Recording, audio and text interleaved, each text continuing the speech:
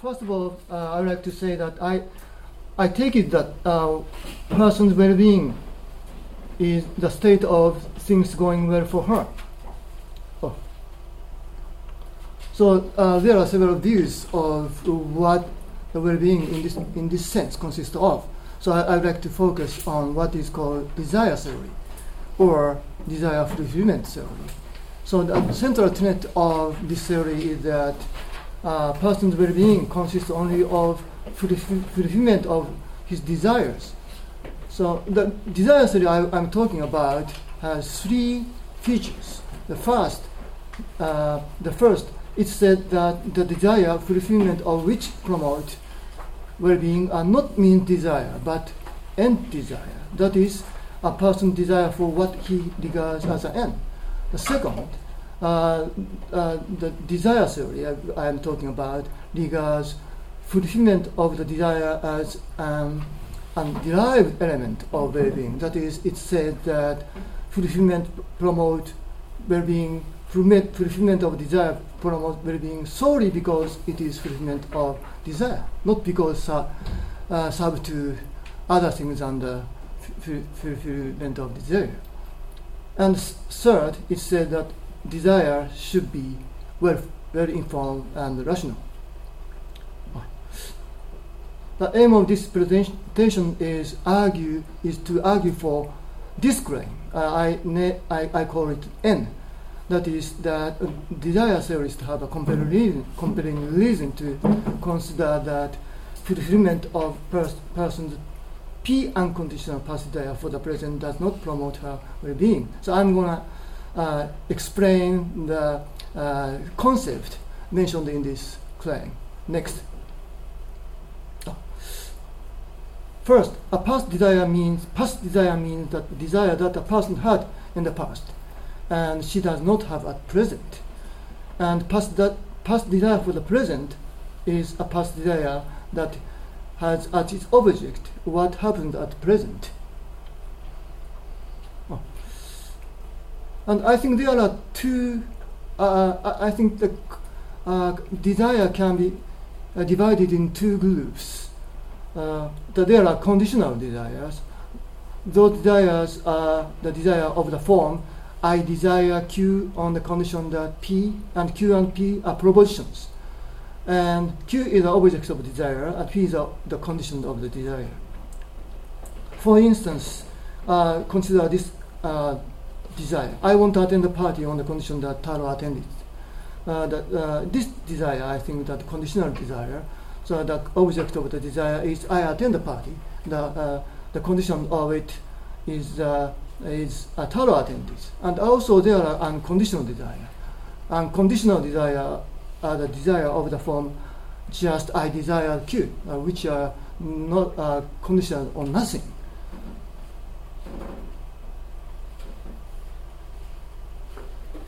I'm going to skip this. And among the conditional desire, there are what I call P-conditional desires. I think that Parfit called those desire which are conditional on their own persistence. So I think that those desire are desire of the form I desire that are obtained at T1 on the condition that at T1 I desire that are obtained at T1. T1 expressed at a certain time, and R obtained. R expresses R is a proportion. So suppose, for instance, I sometimes want to have a beer later. This desire can be spelled out as follows: I want to have a beer later on the condition that then I want to have a beer. So this is a P condition example of the P conditional desire. But there are also a P unconditional desire. So I think that those desire are the desire of the form I desire that I are obtained at T regardless of whether at T1 I desire that I are obtained at T1. So for instance, I want my children to be healthy in the future. I think this desire can be when I have this desire, I want my children to be healthy in the future, regardless of whether in the future I want it. So we sometimes have P conditional past desire for the present. So this desire is a conditional desire. So it has a form that I desire that I obtain. I forgot to tell you, but I had my handout put in the package or the material, printed material. So I hope it will help. It's just a list of the concept and statement and I claim I'm using in this presentation. Anyway, so this is conditional. This desire has a form like that, and this desire is the desire for the present. So T1 is the present, and this desire is a past desire. So I had a desire in the past, but I did not have it at present. So all that I want to say about this desire is that this desire cannot be met, cannot be fulfilled. Therefore, according to the I like to skip the detail of the argument, but I just want to say that according to the desire theory, P conditional past desire for the present are not relevant to the well-being because those desire cannot be fulfilled. So, but anyway, this desire is not my main concern here. So my concern is with P unconditional past desire for the present. And as I said before, I would like to argue for this claim, N. So in order to do so, I would like to consider the following case. Person A, S had a P unconditional past desire D1 for the present and has a present desire D2 for the present, and D1 is more intense than D2. So in this type of case, the person had two different kinds of desire. One is a P unconditional past desire for the present.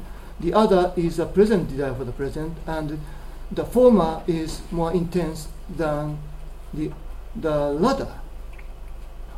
So I made up a concrete example of type C case. Naoko wanted to construct her own philosophical theory of well-being, and for 20 years dedicated herself to complete such a theory. She wanted to complete it regardless of whether she would later continue to have this desire. However, for the last couple of months, she gradually lost interest in studying well-being, and now she completely lacks the desire to complete her theory, though she can now complete it with a little more effort. Instead, she has recently developed a desire to practice playing the piano. This desire is not as intense as was her past desire to construct a theory of well-being. So in this example, Naoko's desire to construct a theory of well-being is a P unconditional past desire for the present, and Naoko's desire to practice playing the piano is a present desire for the present, and the former is more intense than the latter. So this example is a type C case of the type C case. So now I would like to say that there are two views about what temporal part of person's life is made better by fulfilling one of his desires. The first is that what I call attitudinalism. It is a view that if fulfilling a person's desire promotes the well-being of a temporal part of his life, it is a temporal part at which he has the desire. So the second is a view that I call fulfillmentalism. This is a view that if fulfilling a person's desire promotes the well-being of a temporal part of his life, it is the temporal part at which the desire is fulfilled. I'm not concerned here with which of them is true, but though I'm inclined to think that fulfillmentalism is correct. But what I want to say, I want to do is that is to argue for n. No matter which of these views turn to be correct. I mean, which of attitudinalism and fundamentalism turn to be correct. So first, I would like to argue for n in case in which attitudinalism is correct. So before doing that, I would like to make two notes about terminology. So I'm going to use the phrase "a person's momentary well-being." This means that the well-being of a temporal part of her life, and I'm going to use also prudential rationale. This means that rational from the point of view of a person's lifetime well-being. I just put this just remind you of the case C. So please consider this argument about case C. I call it argument A. So first, fulfillment of D1 makes a temporal part of S life better off. 2, fulfillment of D2 makes a temporal part of S life better off. 3, fulfillment of D1 makes a part of S life at which she had a desire better off. 4, fulfillment of D2 makes a present part of S life better off. If fulfilling a person's desire makes a temporal part of her life better off, the extent to which it does so is in proportion to the desire's intensity. And 6, D1 is more intense than D2. The D1 is a past desire for the present, and D2 is a present desire for the present. And 7, fulfillment of D1 promotes S momentary well-being than the fulfillment of D2. 8, fulfillment of D1 contributes more to S's lifetime well-being than fulfillment of D2. 9, it is prudentially rational for S to fulfill D1 rather than D2. I think that given attitudinalism, 3 is derived from 1, and also 4 is derived from 2. And 5 is, I think, hard to deny for anyone who holds a desire theory. And we are assuming 6 is true. And the 7 is derived from 3, 4, 5, and 6. And I think that 8 follows from 7 and 9 follows from 8. In this sense, I think that this argument is sound. But I think that it is very hard to believe that 9 is true, because I have strong intuition that it is not prudentially rational for us to fulfill D1 rather than D2. So I call it this intuition MI, my intuition. So think about the example study. So I think it is quite counterintuitive to say that it is prudentially rational for Naoko to fulfill her past desire to complete her theory of well-being rather than fulfilling her present desire to practice playing the piano, given that she has already lost her past desire to complete her theory of well-being. So as I said before, if I think that argument is sound and my intuition is M1 is true and thus 9 is false, given these two things, it follows, I think, that desire theorists are forced to deny at least one of 1 and 2. So I'm using kind of a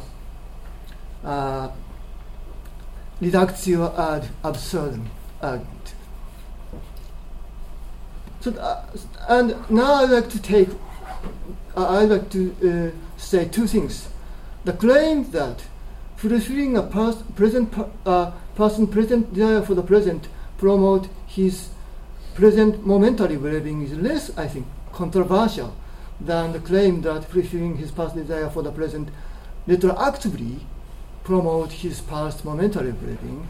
The second, a case of promotion of well-being by fulfilling a present desire for the present is a paradigm case of desire theorists would say contribute well-being. So on on the basis of these two things, I like to claim that it is unreasonable for desire theorists to deny 4 rather than 3.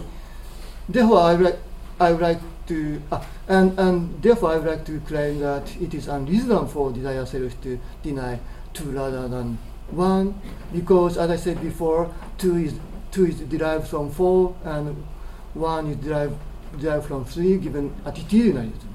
So I like to conclude that desire theorists have a compelling reason to consider that 1 is false. That is that fulfilling of D1 does not contribute to S momentary well-being. So I think that N is true. That is that desire theorists have a compelling reason to concede that fulfilling of a person P unconditional passive desire for the present does not promote her well-being. But I think that objection can be raised against the argument I have developed so far. So I would like to consider some of the possible objections. First objection is based on the idea provided by David Berman about narrative structure and well-being. That objection says that inference from 7 to 8 presuppose the following two things. A person's lifetime well-being is an aggregate of all his momentary well-being. B, each of a person's momentary well-being contributes his life well-being in proportion its amount. So this objection would say that A is false because person's life well-being is not determined by the aggregate of his momentary well-being, but by the narrative structure of his entire life. And this objection would also say that B is false, because to what extent each of a person's momentary well-being contributes his lifetime well-being at least partially depends on the meaning of the momentary well-being provided by the narrative structure of his entire life. So therefore, the objection said that 8 does not follow from 7. So I would like to reply to the objection as follows.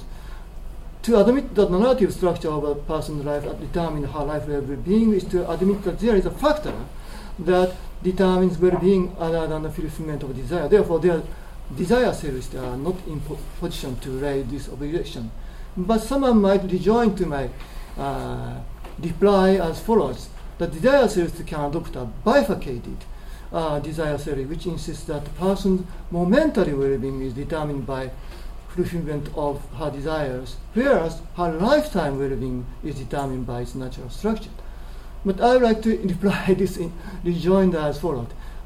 It is not clear why only lifetime well-being is determined by its natural structure.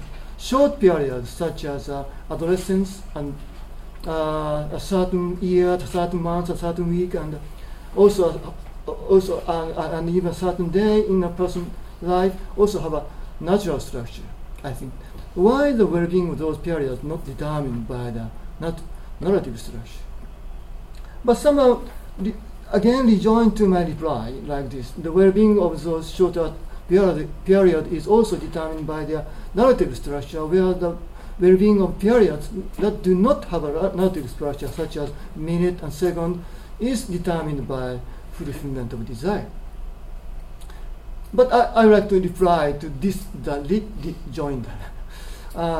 Given attitudinalism, this view implies that the only desire we have for a very short time contribute to well-being.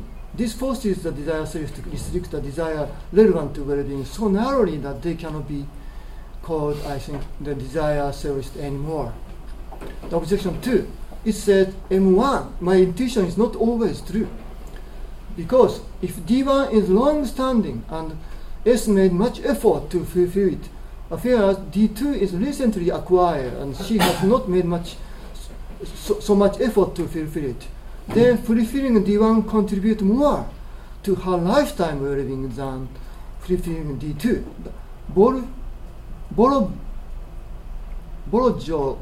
Boroboy, I don't know how to pronounce that. Boroboy.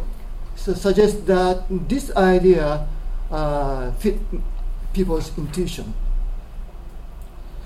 I like to imply to this. I like to reply to this objection as follows. I admit that this objection has some intuitive appeal, but appeal can be explained one or both of the following ways. First explanation is that we are inclined to assume that people usually have a present desire that no significant periods of their lives end up being fruitless. This leads us to implicitly assume that S also has this present desire. Now, if D1 is a lasting and self-dedicating desire, whereas D2 is a recently acquired desire that S has not made much effort to fulfill, then fulfilling D1 rather than D2 serves to fulfill S' present desire not to make her significant parts of her life fruitless. As a result, I think we are naturally led to think that S's life is made better by fulfilling D1 rather than fulfilling D2. The second explanation is that we are inclined to think that accomplishment is an important constituent of well-being. Fulfillment of a person's long-lasting past desire she strives to realize usually brings about accomplishment. Thus, if D1 is a long-lasting and self-dedicating desire, whereas D2 is a recently required desire she has not put much effort to fulfill, we are led to think that fulfilling D1 makes her life better than fulfilling D2. But I like to note that D1 in explanation R1 is a means desire, and fulfillment of D1 in explanation R2 is not a derived element of well-being. But as I said before, the desire theory is a view that only thing that promotes well-being is a fulfillment of end desire as an derived element of well-being. Thus, I think that intuitive appeal of this objection is not relevant here. The third objection is based on the bias toward the present and future. We have the bias toward the present and future. We care about only our present and future well-being, but not about our past well-being. This bias is so deeply embedded in our mind that it directs our intuition of our rationality. This is why intuitively think that it is not rational for us to fulfill D1 rather than D2. However, the rationality mentioned in my intuition, M1, is prudential rationality, so it requires a person to care about all of his momentary well-being regardless of its temporal location in his life. Thus, it excludes the bias toward the present and future as irrational. Therefore, our intuition that it is not rational for us to fulfill D1 rather than D2 does not support my intuition. M1. I would like to reply to this objection like this. I admit that we have a bias toward the present and future about what we experience, but this does not extend to what we do not experience, as some theorists pointed out. For instance, it is not clear that I prefer being betrayed in the past to being betrayed at present or in the future, something like that. Now, the well-being that is supposed to be promoted, fulfilling D1 and D2 in the argument 1 to 9 consists only of the fulfillment of those two desires. In the argument, the experiences S might have by knowing fulfilling of those desires is not part of the well-being. So, I think it is quite doubtful whether our intuition that it is not rational for us to fulfill D1 rather than D2 comes from the bias toward the present and the future. I'm going to skip this objection 4. So I'd like to argue next for in case in which fulfillment is correct. So please consider this argument. So, this argument A and argument A, this argument are the same, except only three So the difference between the argument A and the argument F is that in argument A, what the fulfillment of D1 makes the better of is a past part of one's S life.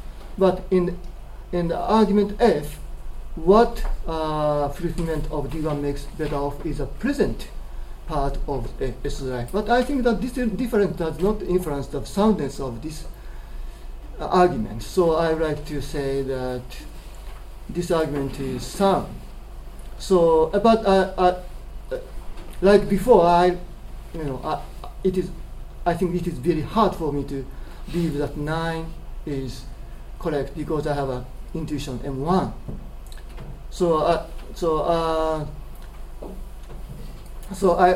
I think that argument is sound, and given that argument is sound and M is true and just 9 is false, given these two things, it follows that in the same way that I mentioned in the case of the argument A, it follows that desire cells have a complete reason to consider that 1 is false. That is that fulfillment D1 does not contribute to its momentary well-being. So I like to say that N is true in this case too. But there can be an objection can be raised against the argument I just mentioned. But I just want to say that two things.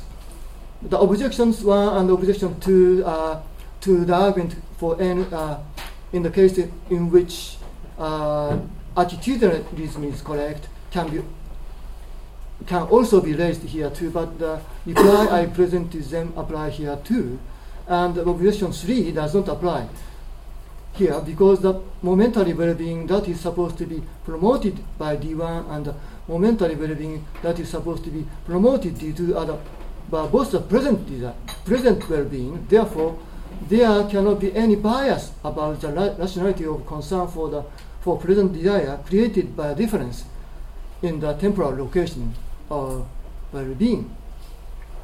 So I would like to conclude that N is true. Thank you very much.